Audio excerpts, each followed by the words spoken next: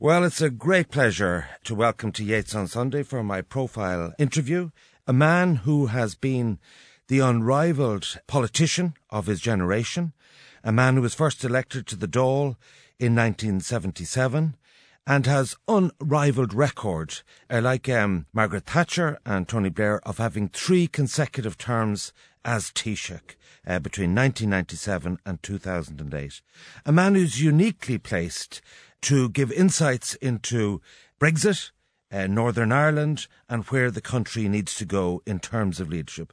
Bertie Ahern, you're most welcome. Thank you very much, Ivan. Let's start with Brexit. We now have the triggering of Article 50. We have the response in terms of the opening gambit, whereby Europe have said there's 3 things they want to sort out. First, in terms of the divorce, the rights of EU citizens in the UK, the situation in relation to Northern Ireland has been specifically mentioned. How do you think things are shaping up? Well, I think we're moving on a few steps now, Ivan. I think yesterday obviously was some important ground rules made. But as I read them, there are a few interesting points. It normally in negotiations nowadays, nothing is agreed until everything is agreed. But that's not the way in this. And I think that's a very important factor. Barnier has brought to yesterday's meeting 3 simple points that he wanted to deal with 3 issues: the damaging of past ties, or the dismantling of past ties, and how they sort that all out, setting goals for future relations, and arranging transition terms to avoid unnecessary disruption. They're the 3 ground rules. And the sort of money, the money issue, and the 58 billion. And that'll all have to come in the first segment. And his time scale, which now we know, we haven't known until yesterday, that the withdrawal will cover from June till the end of the year. The phase 2, which is the future relationships, is January to June of next year. And then the transition is July to October of next year, and then allowing about a 6-month period to wrap it all up. Now, I think for some of the issues are straightforward enough. Others are very complicated. The British will fight you've heard figures from 10 billion to 60. So the range of how much the British government will have to pay for leaving, God knows what it is, but it's not between 10 and 60. That's any figure at all. So I don't think it's the figure. I think it's how they're going to work that out around pension entitlements and actuarial assessments and budget assessments. I don't think the ordinary public will lose any sleep working all that out. The issue about looking after citizens in each other's countries, European citizens in Britain, 1 million or so, 2 million the other way around. That doesn't seem to me an issue that anyone will go to the stake on. So I can't see readily agreeable. Yes, I think again it's. I mean, who's going to get into that? You turn 3 million people against a lot of them. You know, they're not going to play that game.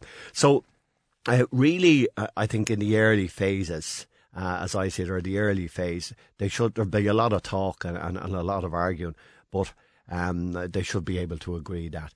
But then when you come down to phase 2, setting the goals for the future relationships, that's where you pull in the whole trade issues.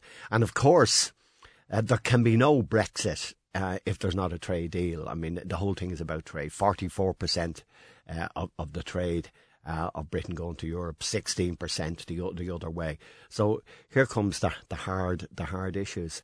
And I honestly believe in the British government. I can't blame them for doing it. But I think when Theresa May was walking around the Welsh Hills on Good Friday or Holy Saturday, and she decided for the election, that really what happened, it dawned on her that the chance of doing a trade deal in 2 years and getting it all wrapped up and not having the transition period that would bring her up to June 2020, when the next British election was to be, she then realised that this isn't a game that I can wrap up in that period.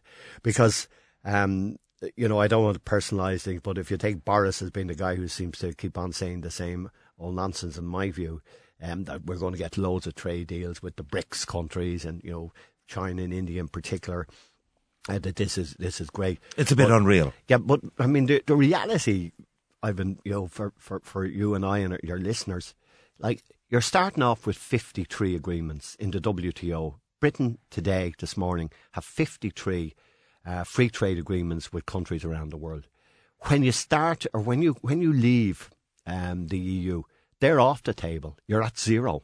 You're starting again. It's like being deducted 10 points for misbehaviour in the Premiership. Okay. Could I summarise your analysis to say that the divorce issues as set out, the money, the EU rights of citizens and all that, will be, you think, quite readily agreed within the 2 years, but the trade issues could run on for a long time. Now, let's just look at this purely from an Irish perspective, okay? Now, you said in your contribution to the Senate that, and this is something that I have been banging on about, which is our entitlement to talk directly to London. My view is we've 600 years of Anglo-Irish history, culture, everything from Man United to language to Coronation Street to enormous levels of trade to a land border. The idea of allowing Tusk, Juncker and Barnier to be in a room and us not in the room deciding the future of Anglo-Irish relations seems to me preposterous. How far do you think we could get away with bilateral talks and even a memorandum of agreement between Dublin and London? Well, I have a fairly simple view of negotiations, and I've spent a lot of my life at it. And as I read, and I think that this is a fair reading of the rules, the only ones that can agree things is the EU. It doesn't say that the only one that can negotiate things are the EU. So in the English language that I understand, that I've negotiated all my life, that means that there's nothing against us dealing directly with the British on a whole range of issues that affect us. Now, we can't sign off on them, except that point. But Barnier has a relatively small office. Juncker isn't the kind of guy that gets into detailed negotiations. I know these guys well. Guy Verhofstadt, who's a feisty guy, says that he doesn't have a problem with these things. So for us, as a country, to tease out the issues and present them to the EU will actually be welcome. Now, I've been saying this non-stop since last summer. Okay, we can't agree them, but like they can take it and they can say, "Oh no, we don't like some of that." So something like a working paper that would be between Ireland and Britain that would feed into that. Okay. Exactly. All right. And I believe they would welcome that. Okay. Well, let's be very specific. The Common Travel Area. It's there since 1923. Would that be part of a working paper? I think the 3 or 4 that I think are very important ones of it. I think in the event that the UK leaves, and we will take it that they definitely will now, the customs union, which is the one that really is causing us most problems, I think it will as we go on. The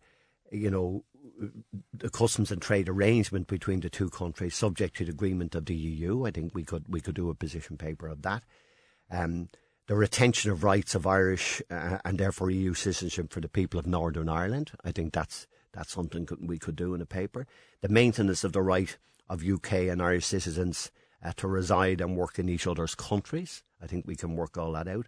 The maintenance of the common travel, which you have said, and the right of free movement of UK and Irish citizens and jurisdictions. Well, just on that. One of the things, Barnier doesn't care about how we work that out, quite frankly. Well, the point being made with the hard Brexit, it is a frontier of the European Union, north-south, and the issue east-west. Like, I've made the point that we have 8 times more trade with the mainland of the UK than we have with Northern Ireland. And 80% of all exports, even those going to the UK, go through the land bridge. What do you think will happen to the tens of thousands of lorries in relation to A, the union, and B, common travel? Well, I think let's take the 2 issues. On the border, first of all, Lamy has said that, and Lamy is considered the world expert on WTO. Lamy was head of WTO and he was head of free trade in the EU.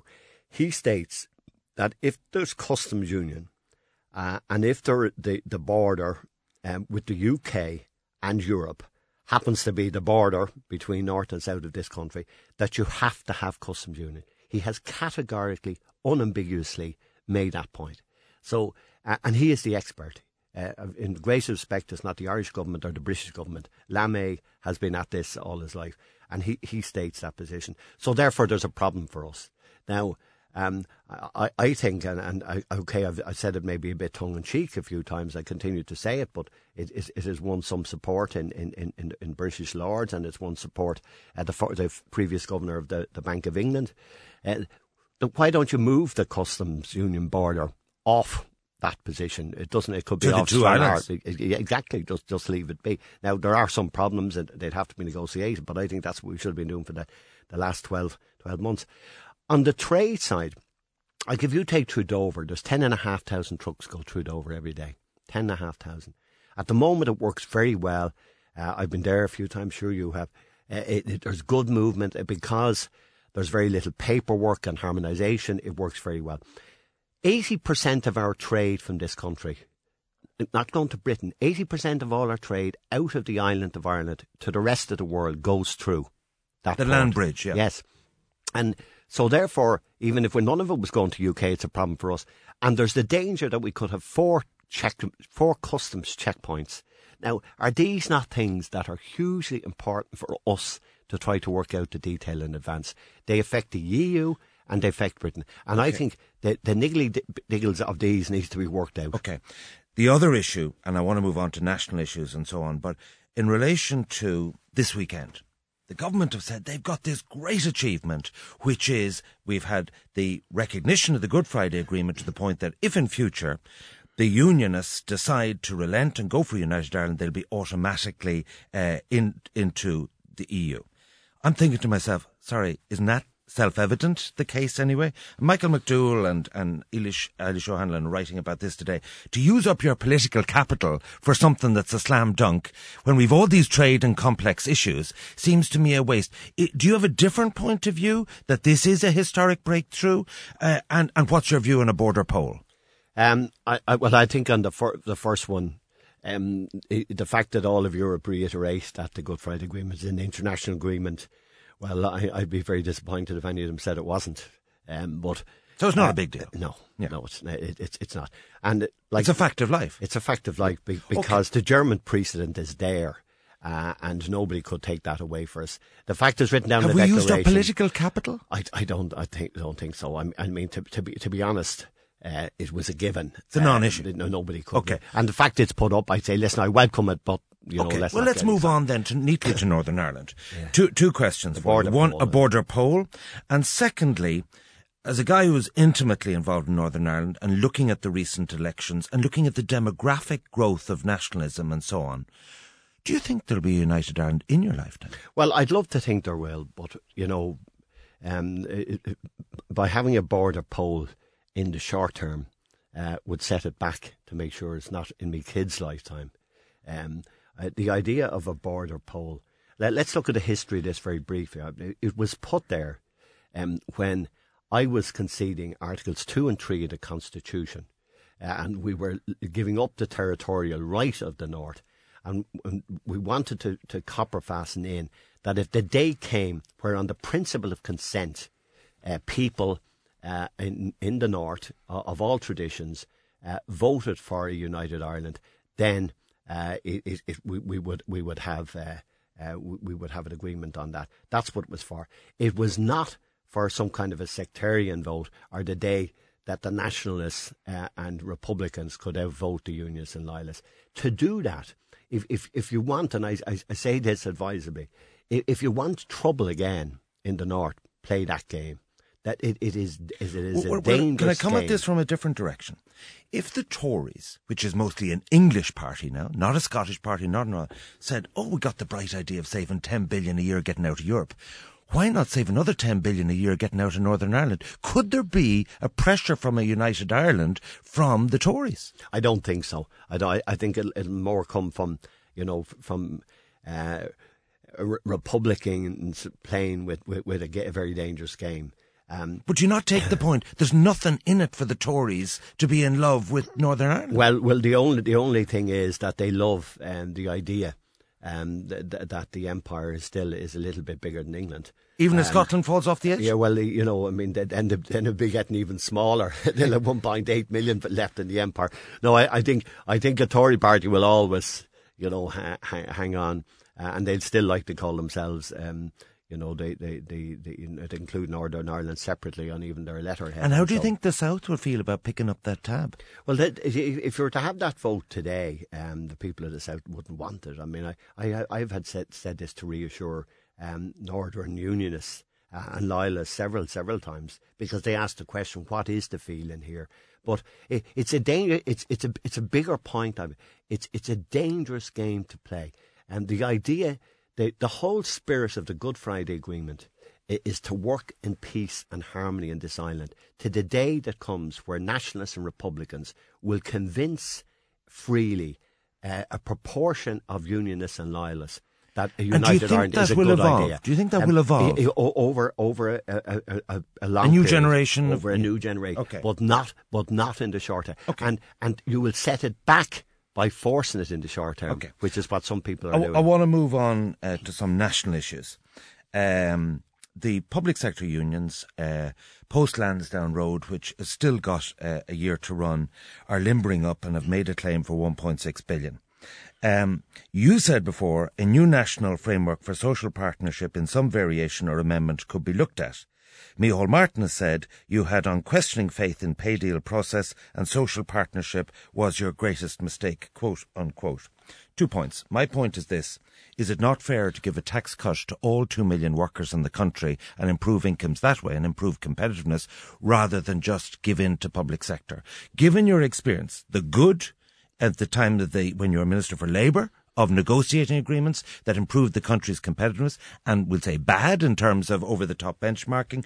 What's your considered view of what should come after the Lansdowne Road deal? A negotiated settlement, because what the great value of where we moved in this country from massive strikes, 20% unemployment, lack of investment from abroad, export figures that weren't great at the 70s and 80s, to where we got was certainty. Business wants certainty. Investors want certainty. A huge amount of the foreign direct investment we got into this country, looking things on 20 to 30 year cycles, not the Dáil term cycle. So what we need is certainty. So I think in any new pay deal, whatever it's called, I mean, they're not going to call it social partnership. We had 21 years of that, and you move to something new.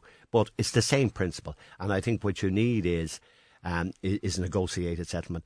Why I liked social partnership... Sorry, I bicker against this because yes. They say one size does not fit all. You have struggling sectors. Take things like the car industry. They're upset by used car imports. You have sectors doing really well. Dublin going gangbusters. Tech sector, farmer sector. Like, do you not take the point that one size fits all may benchmark upwards rather than competitiveness? Yeah, but there was clauses nearly always in the various agreements down the years from way back, where people who had an inability to pay could make their case. And I agree with that. I mean, there are some sectors who probably are getting over the recession and will be dragging themselves through it for a prolonged period. They can't go out and pay 6% a year. So you'd be proposing a public and private pay deal? Yeah, I think, well, in all of the agreements, they were kind of negotiated separately and then put together in an overall framework. But there always were people in the private sector who could opt out if they had to. Okay, in the good days, there wasn't many doing that. But in the more difficult days early on, after we did the first programme for national recovery, which was just a pay deal, and then after that, it was tax and pay deals. So there's no reason why you can't frame it. But I think the most important thing is that it's negotiated, because we're into a tough line now. We've Brexit on one side, we've the changes in the tax position in America, which I think expectations are out there for. They want to claw back. Yeah, they want to claw, but that again, you have to negotiate how much the state can give that. We have to be okay, careful. Let's move on to Fianna Fáil. One of the things that you did very well was put coalitions together from as diverse people as Mary Harney and the PDs and the Greens, and you were able to keep the independents on side. If we have another election, and if New Politics eventually collapses under, whatever, because it doesn't have a majority, and if Fianna Fáil are the largest party, if you were leader, and you're out of it now, and you can speak more freely, would you prefer if some sort of power-sharing deal with the Fianna Fáil Taoiseach with Fine Gael, which would be more solid than, I'm not saying a grand coalition, but some variation of that? Or would you prefer FF Sinn Féin and try and cobble together anyone but Fine Gael? Which way would you go? Because it seems there might be those choices. Yeah, I think if we had an election now, if you look at the polls, there wouldn't be much movement from where we are or where we were 18 months ago or so. So I think that it's very likely that when we come to an election, I believe early in the new year, I don't see it going much beyond its second anniversary, if it gets that far. But let's say it gets to somewhere next year and the polls aren't much different, then you have to look at it. To the best of my knowledge, Fianna Fáil haven't yet made any move on its own ability to negotiate without having it all going back to an RDS. Personally, I think those decisions should be left with the same with election of leadership. I believe parliamentary parties should make these decisions. And they should also make the decision on the negotiation strategy. You keep your members informed, but I think the idea of going back like the Labour Party does to an Ardèche or a conference, it's more manageable. Yeah, well, for the people who pay 10 quid or 20 quid to join, and then they become the saying of the whole strategy. And on the next question, go right at the road with some deal with Fine Gael or left at the road with some deal with Sinn Féin. Which would you prefer? Well, as you know, Ivan, I was always a bit more on the left. I always wanted to do a deal with the Labour Party, but they're in a phone box at the moment. Maybe that wouldn't help the figures. But do you understand the fundamental question I'm asking? I do. No, I think it's an interest. From what I gauge from all of my Fianna Fáil friends, there's no feeling about going with Sinn Féin, whatever. I think more of them would look for a deal of stability with Fine Gael. Even if Mary Lou was leader? Well, that could change the game, but I mean that's I don't think that can just happen where Mary Lou comes in and then all of a sudden it changes. I think she would have to be in there for a period. And if new politics is inherently unstable, and if the only government that could be formed was Fine Gael and Fianna Fáil in some form, and Fianna Fáil is the largest party, what type of arrangement could you see for a limited period? I think the best way of doing that is probably take about 6 or 7 major points where the parties would agree on, and that wouldn't be too difficult to do. But would they both be ministers? Have ministers in a coalition? Oh, I think ultimately that's the way it's going to go. I mean, I don't believe in the long term, that the Fianna Fáil, Fine Gael, bitter enemies of the past will continue indefinitely. Okay, that's futuristic. Okay, now the other thing was, I spoke to a Fianna Fáil friend of mine last night who I told him you're coming in, and he would be one of your biggest fans, right? One of your biggest fans. And I said to him, in relation to Bertie's situation, I said, Micheál Martin was proposing his expulsion and then he resigned, and now you're going to a lot of Fianna Fáil. I said, what is the story? And I said, actually, if you look at Lehman Brothers and the crash and I went bankrupt and so on, that blaming Bertie for it all. And this guy said to me, hold on a second, that's not what it's about at all. It's a very simple net issue. And they're saying, Mahan said that he had, I don't know the figure and actually don't care, 200 grand, that was more than his salary. In terms of you have given your life to the party, like I left politics after 20 years and going business, you've given your entire life to the party. What's your side of that story? Well, do you feel you were badly treated by Fianna Fáil? Of course I do. Of course I do. And if life is, I suppose in politics you should never be surprised with anything. Ivan, you and I seen enough of it all our life. The sense of loyalty that used to be the great Sean Lemass word probably vanished far before any of my difficulties in it. But I think the leadership as they saw it when I got into trouble, well, the easiest thing to do was not have to answer anything. And then if they saw the back of me, then that was great. And just stand over that. The point is, Mahan said that you did not act corruptly, right? Yes. But on the other things, what's your side of that story? Well, no, besides it, I factually proved my the top accountants I could find, that the income that I received, though it was not very orthodox the way I did it, for the reasons that they all knew and everyone knew, that the way I did it showed that I had the income. So the only thing that was in doubt, and they couldn't show anywhere that I got it in any way from any other source. So they said, in fairness, that I didn't act corruptly in any other way. I had proved my case. They said, well, they don't believe that case, which also meant that they didn't believe about 16 people, witnesses, who went in on oath and gave the facts. So, you know, I just beg to differ with them. In my view, they got it wrong. Okay. In their view, I got it wrong. And is there ever a point, and I look back at my own life, I've been 40 years, where I say I actually made a mistake there. Do you have any regrets that you could have handled any aspect of that differently? Sure, listen, of course, through my whole life, there's loads of things. Like if you were doing it again, like if I hadn't been so busy doing other things, I could have kept a far better record. The one thing that I didn't bother doing was my own records. I did everyone else's records. I had about 28,000 files, I think, active that I probably had handled well. So what about a reconciliation? What about you sit down with Fianna Fáil and say, look, because a lot of people in the party have a deep affection for you, and you know, and I've no doubt about that. So what about sitting down with them and saying, look, because you're 66 now, so this is important for your legacy. This is important. Like, it's not something you can kind of say, it doesn't matter. It kind of does matter if you put your life into Fianna Fáil. No, I spent over 40 years, 34 years an active member, and many years before that, I held every man position. And boy, yeah, from treasurer to youth officer to. So what about a meeting with Fianna Fáil?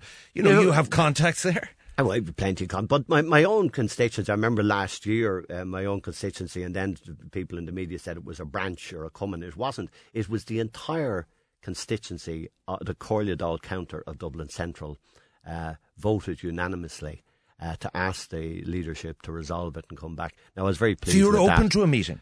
Well, of course, listen, if I was a card-carrying member tomorrow, I'd be happy. In the meantime, I still go on and support it in whatever way I can. A couple of quick questions. Are you a religious man? I am. I'm not on the fundamentalist side, but I certainly. Would you go to mass every week? I would. Okay, and so therefore, and you worked in the Mater, I remember that, and you tried to get the National Children's Hospital into the Mater and all that. Tell me, what do you make of the latest kind of secular state versus church row?